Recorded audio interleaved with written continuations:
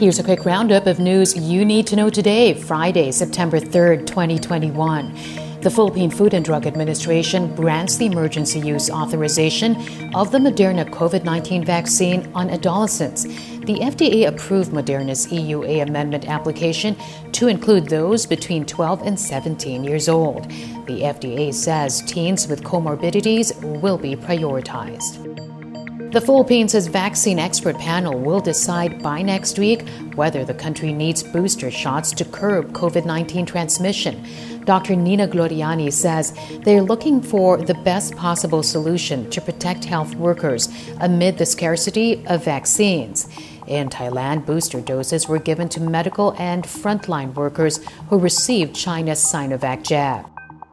The Philippine Education Department planning to hold a dry run of limited face-to-face classes in over 100 schools. If President Duterte approves the proposal, the dry run will be conducted in 120 public and private schools. The agency said it is working closely with health experts and local government units in crafting the guidelines for the possible return of face-to-face classes. President Rodrigo Duterte again telling the Senate to stop investigating government projects. The Senate is probing the alleged misuse of billions of pesos in pandemic response funds. This includes the 8 billion peso deal with Pharmaly Pharmaceuticals Corporation, whose top officials are wanted in Taiwan for economic crimes. President Duterte maintains there was nothing wrong with that deal. And the Commission on Elections now open to a possible extension of voter registration. The COMELEC earlier said an extension would delay its preparations for next year's elections.